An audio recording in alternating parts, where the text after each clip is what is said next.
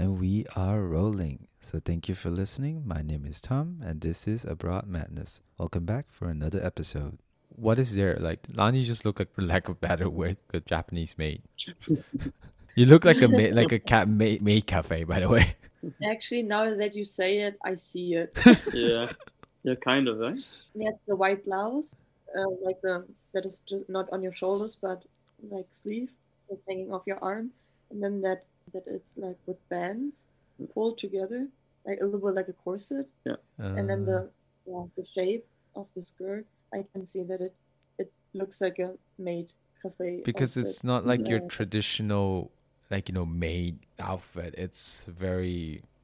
It basically looks like a Japanese maid cafe outfit. Yeah, I take it as a compliment. Actually. It is. It is. Wait, but then what did Tyler have to run me through? Like, I've never been to Oktoberfest properly, so.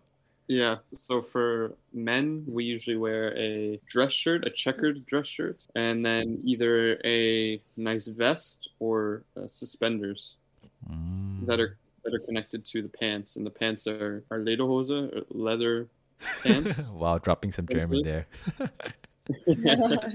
And yeah, you wear those, and you have a nice big belt. Then the shoes are typically leather as well, with some white. What material would that be? The sock. Wool socks. Yeah, typically wool socks. Is it uncomfortable? Like, just like hearing it, it's just like a lot of words, a lot of just like clothing on. It is a lot of clothing, but it's not super uncomfortable, to be honest. I find it very comfortable, actually. Because for me, Oktoberfest is just like you just go there and drink for me. Exactly. But then you guys making yourself look presentable, making being part of it, and just like it's like you guys are stepping up from just like being a very thirsty tourist person to like, I am German, I love Oktoberfest, like kind of like that. The thing is you have to make yourself very presentable at the start. Oh, really? And then as the Oktoberfest goes on, it's all downhill from there. Yeah, so. You have everyone is drunk. Yeah. But yeah, it's part of the experience. I don't know. If you go in the traditional clothes, of course, no one is forced to. Yeah. You still get normally treated as anyone else who is wearing the dirndl or the leather pants. But I really enjoyed it too. Like, it all seemed so matching, like the whole tent, just good vibes, a lot of beer, and then everyone enjoying, just having a good time and looking fucking awesome while doing that. Everyone is just dressed traditionally, sharing beers, singing songs, dancing together, and it's just like its own little world there. It's just magical, basically. It is, and it's a bunch of these huge. They're called tents, but they're more just like big buildings. Yeah, they're like arena for each big beer brand, and you go outside, and it's just this long street of them. So you're in like your own little neighborhood, pretty much. And this is all in Munich, right? Yeah, the original one is in Munich, but of course, Oktoberfest became such a big thing. Right. Many cities have their own Oktoberfest, where they also get that concept of meeting up, having a good time on beer tables and benches, and singing the typical songs that they play during Oktoberfest, and wearing the typical traditional clothes to it. I guess like Tyler got really good at the songs really quickly. Yeah, he got that very quickly. Like, I feel like with language, alcohol solves everything. Alcohol really solves everything. If you got the confidence, doesn't matter how, if with skill or by alcohol, you got it. You're in the zone. Have you guys like people that dress like in the same like traditional clothes? You're like, he's a man of culture, or like she's a woman of culture. Yeah, I can vibe with you. Like go in for like a cheer and like cheers to that and just like drink. Have you done that? Exactly. You don't even need words at that point. You look at each other and you're like, you just do a just nod. A head nod. Cheers, drink. That's pretty much how it goes. That sounds like magical. It is, but a lot of alcohol is involved, so half of it is just being delusional and drunk. Wait, just being very realistic, I guess, like, just how do you guys pay for that? Like, do you just pay for like every drink you get, or is it just like, I don't think, because in Japan all you can drink exists. No such thing. So it's pretty well organized. So all the tables, they are split between the waiters. So every waiter has like a certain section of tables that they have to cover. And they are such great workers, yeah, especially under pressure and between drunk idiots. Right. So they are just running around the whole time, bringing beer or bringing away empty glasses. And when you want something, you just yell at that person and she's going to scream at you, what the hell you want? And then you're like, bring me 4. And she's like, okay, good. Pay me when I'm back. After 5 minutes, she's returning with a bunch of big beer mugs. 4 liters And of beer. yeah. And she's like, you wanted that many? And she still remembers the number, even though she just covered like 8 other tables at the same time. I mean, yes, exactly. And then you just, she's pushing over the beer, you give the bill, and then usually you just run it up to the next, to give her some tip and to make it easier so she doesn't have to waste too much time searching in her wallet for change. And then she's running off again. Like, the social interaction with a waiter might be, if you sum it up for a whole day, maybe only 10 minutes because they're so quick and so efficient with everything. They're like, I would be having anxieties, just like kind of like, do I scream at her? Can I scream at her? Is it okay to scream at her? All good, super normal. They are also, they are like typically German, very straightforward. They call you out your bullshit or when you're standing in the way. And the best part is like they are so strong. They can lift up to, I don't know, 8 glasses at the same time. Like huge 1 liter. One is 1 liter. Oh my God, that's 8 kilograms. Go onto them, grab them, and then they walk around. And then, of course, they have to dodge so many people that are standing in the way who are like tipsy and almost falling over. Right. So most of them, before they start their walk, they have to put in their whistle. And then they grab the other hand of the mug and they start to walk and just whistle their way through this idiot crowd of people. It's very satisfying to watch.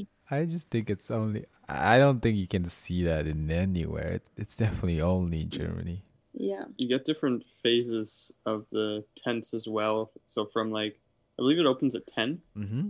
And from 10 in the 10 morning? To 12, 10 in the morning. From 10 to 12 are usually the older crowd that are in there and they're eating breakfast and having a beer. And then probably from 12. The food is good too. Really, the food is fine. Having a beer at 10, I'm like, are you sure are you sober already, or were you just drunk already from last night? It's like, it's not a problem. It's a tradition, okay? It's a tradition. There's no rules at Oktoberfest, so. Damn. And then probably from 12 to 3, it's like people filling up the tents and taking the bench spots and stuff. And then probably from like 6 onwards, you won't see anyone sitting in the bench. Everyone's standing up on the table, drinking and dancing. So the songs are just like typical, just German chants, just like yelling in there. Not only, also just popular songs from, sometimes also English songs. Because like when you say popular German songs, I'm like, but then you guys only just have popular German rap songs. No.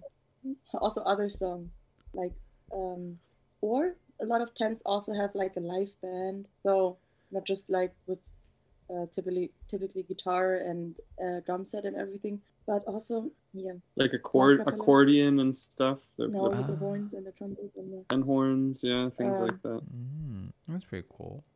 We'll definitely love to join that. Some year we'll get you. Yeah, come and visit us. We go together. Because like a friend of ours already went from Japan to Germany. So I'm like, maybe I should just like transition to Germany. Just go. Because I mean, I definitely have been staying in Japan for way too long. But you love it. I love it. I don't think I grew up here.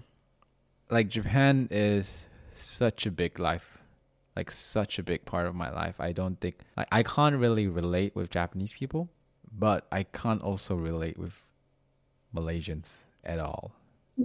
Yeah. So it's like I'm in between. Like I can relate to Malaysians if they talk about like young people shit. Like when I was a kid, all the shit that we did in like high school.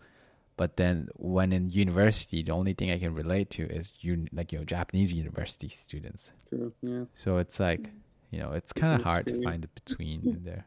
But yeah, definitely. I think you'd like it here.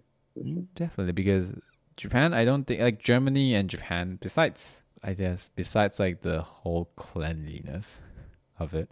But I'll definitely miss rice, though, even though you can actually buy that in Germany. We import rice from Right. Asia and eat it here. I still remember Yeah. that one time I was in Venice, and it was like, I think it was my 4th day, and I passed by a Chinese restaurant. Not the best one, but I was like, I need rice. Yeah. Great. Mm. Because like for the past few days I've been having like pasta, a lot of pizza, a lot of bread. Yeah. After a while, it gets tiring. Eh? Like it's like, how do people even eat this all the time? Which is, maybe like it's the same for us too. It's like, how do you even eat rice all the time? But it's like, yeah. Yeah. Halfway through I'm like, I need Chinese food. I need rice. Mhm. I need rice in my life. Don't worry, Tom. When you move here, we're gonna make sure you're gonna get rice, good rice from Thailand, the best one, and Oh a yeah. Japanese rice cooker. Okay, so it Oh, tastes perfect. damn. And we'll bring you a spoon whenever you need it. Leave. Definitely. Give me a big one. Yeah. But yeah, definitely want to, like, I guess like changing jobs in your 30s are not too late, right? Is it too late? No, not at all. Right. Not at all. Okay, I just need We that. have also in our company still we sometimes have people over 30, mid-30s, yeah, coming to Magdeburg, to that little town from places like South Africa or from London or from wherever, where I'm like, wow, this is kind of late. I thought at that point you would already be settled or something, but no, you're not. You can do whatever you want to at any age, yeah. So mid-30s or generally up to 50, yeah, you can do whatever you want. Does not matter at all. Can you kind of talk me through, because like, I mean, Tyler went through it, like, but what was the whole, I mean, for Lani too, like, just for reference, I guess, what was like, how is the finding job situation in, like, I guess, like the whole process, like in Germany? Because I mean, the only job process I've done is in Japan. Probably you guys don't know it, but maybe kind of talk me through about it. So for me personally, coming to a city like Magdeburg, Yeah. that they don't have so many English-speaking companies, it was a bit more challenging compared to, I don't know, Berlin or like Frankfurt or Munich. And as well, the application process is a bit different. So, for example, on your CV or resume, I think it's very similar to how you guys do it in Japan. Like you often include headshots, right? Yeah. Photos of yourself and a lot of personal information and certificates and stuff that you have are like attached to your CV. In North America, this is not so common. So you never attach a photo of yourself. You leave out quite a bit of personal information like age or religion or sex or things like that. Other than that, I would say the actual process of interviewing is about the same. Okay. Wait, how was it? Because like, I don't think Japanese people does it the same.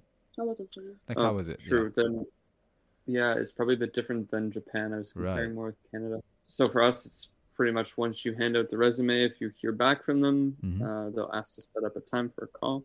You have a video call.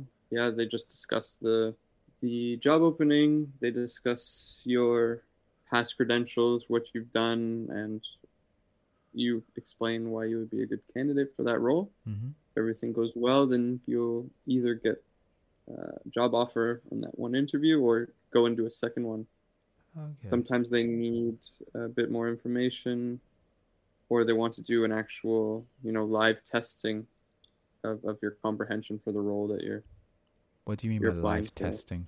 Well, in the engineering sector, at least, we'll often need to do some testing to show that we are comprehensive with whatever language the company is looking for, with whichever programming language. might be a bit different compared to position you would be looking for. Probably would need to do something like that. But just speaking from my experience. Yeah, for me as well, actually. When I was in the interview as a software tester, they were also giving me an actual task. So I printed out a piece of our software, and of course, how should I know? Yeah, Right. but just by looking at it for like a minute or something, I should tell them what I think I have in front of me and to give them as much input out of this sheet of paper as I can give them, just to see if it completely throws me off to see something that I've never seen, or if I'm actually like, yeah, okay, then I'm going to tell you what I see here. And yeah, I take that challenge, certainly. And fortunately, I know much stuff about finance, or that piece of software that I saw, I could say a lot about it. Yeah, I find in Germany, it's shifting slowly. In the past, it was more focused on what's your skill set, what do you have, what are your certificates, how can you prove that you're going to be a benefit skill-wise for this company. But yeah, it's developing more into the direction like, why do you think you as a person might be a good fit to this company? Soft skills became a really, really big part now in interviews. Like, you can be the most decorated and well-known person when it comes to developing, programming. But if they get the feeling like he is a total jerk, chances are really decreasing very much, because you don't need someone like that in a team who's ruining the dynamic or doesn't want to fit or try to adapt. Because like Japan is more on that part. When you get, because I know I started architecture, I'm doing international sales. That's like very different things. A little different, yeah. So, but then because like Japan, like that's why I'm really happy to start my work life in Japan, because they are willing to train you at the start. And when I change the job, they're not gonna probably train me as much. But when I'm just starting out as a freshman, they're willing to train you as long as you said just now, you're okay with, you fit well into the dynamic of the company, and you're just like, you basically, you can hang out with people. Like, you're not being a jerk, you're not being like a weird asshole just running up and down shouting at people and be like, you're a fucking idiot or something like that. So yeah, I mean, it's pretty nice, I mean, obviously in the future, I'm gonna get like another friend of ours to get to know more, because maybe, I don't know, I do see myself, I definitely don't want to go to Korea. Korea is definitely, I do speak like, I want to go to Korea for a lot of, like, I want to go there, but I don't want to live there. I've seen what they do with the people. It's not nice. Yeah, okay, good. But Germany, definitely. Just keep in mind, whenever you're gonna actually consider, you're gonna get the warmest welcome here in Germany that you can imagine, So I'm looking forward to Oktoberfest. Yeah, we're gonna take you. Yeah, like, remember this, I'm usually very shy at like, first time things. I'm like, shit, what the fuck I do? I overthink everything. But then, like, once you get me drunk, or like once it's like my second time, I'm like, I know this like the back of my hand. Let me get you some drinks. And yeah, you'll enjoy it. We'll have 2 or 3 good days in there, so you'll be a pro at the end of it. Hopefully. It's kind of like a no-brainer for me to just like, because like, it's like, I've never thought about other countries like Italy, France. No, not France. I've heard way too much bad shit about that country. Yeah, France. Like, the holidays are great. The holidays I've heard are great, but then everything else is just shit. Sure, Germany has very good laws in place for workers. So, like, we have a set minimum amount of holidays that we can take on vacation. Where I can go back to my country and actually celebrate Chinese New Year or Lunar New Year once actually properly. Yeah, you get paid when you're sick too. Oh yeah, it's still very like, it annoys me that when I get sick that I don't get paid leave for it. Like, I have to take like the paid leave out from it. It's kind of shit. It's really shit. Strict, it's just shit. Yes. It is. But yeah, thank you for time to learn, Nani, to be on the podcast. Thank you. I'll definitely talk to you guys like the next time, and maybe in the future. Who knows? Where I will be. But yeah, so thank you for listening to Abroad Madness. This is Tom, and bye bye.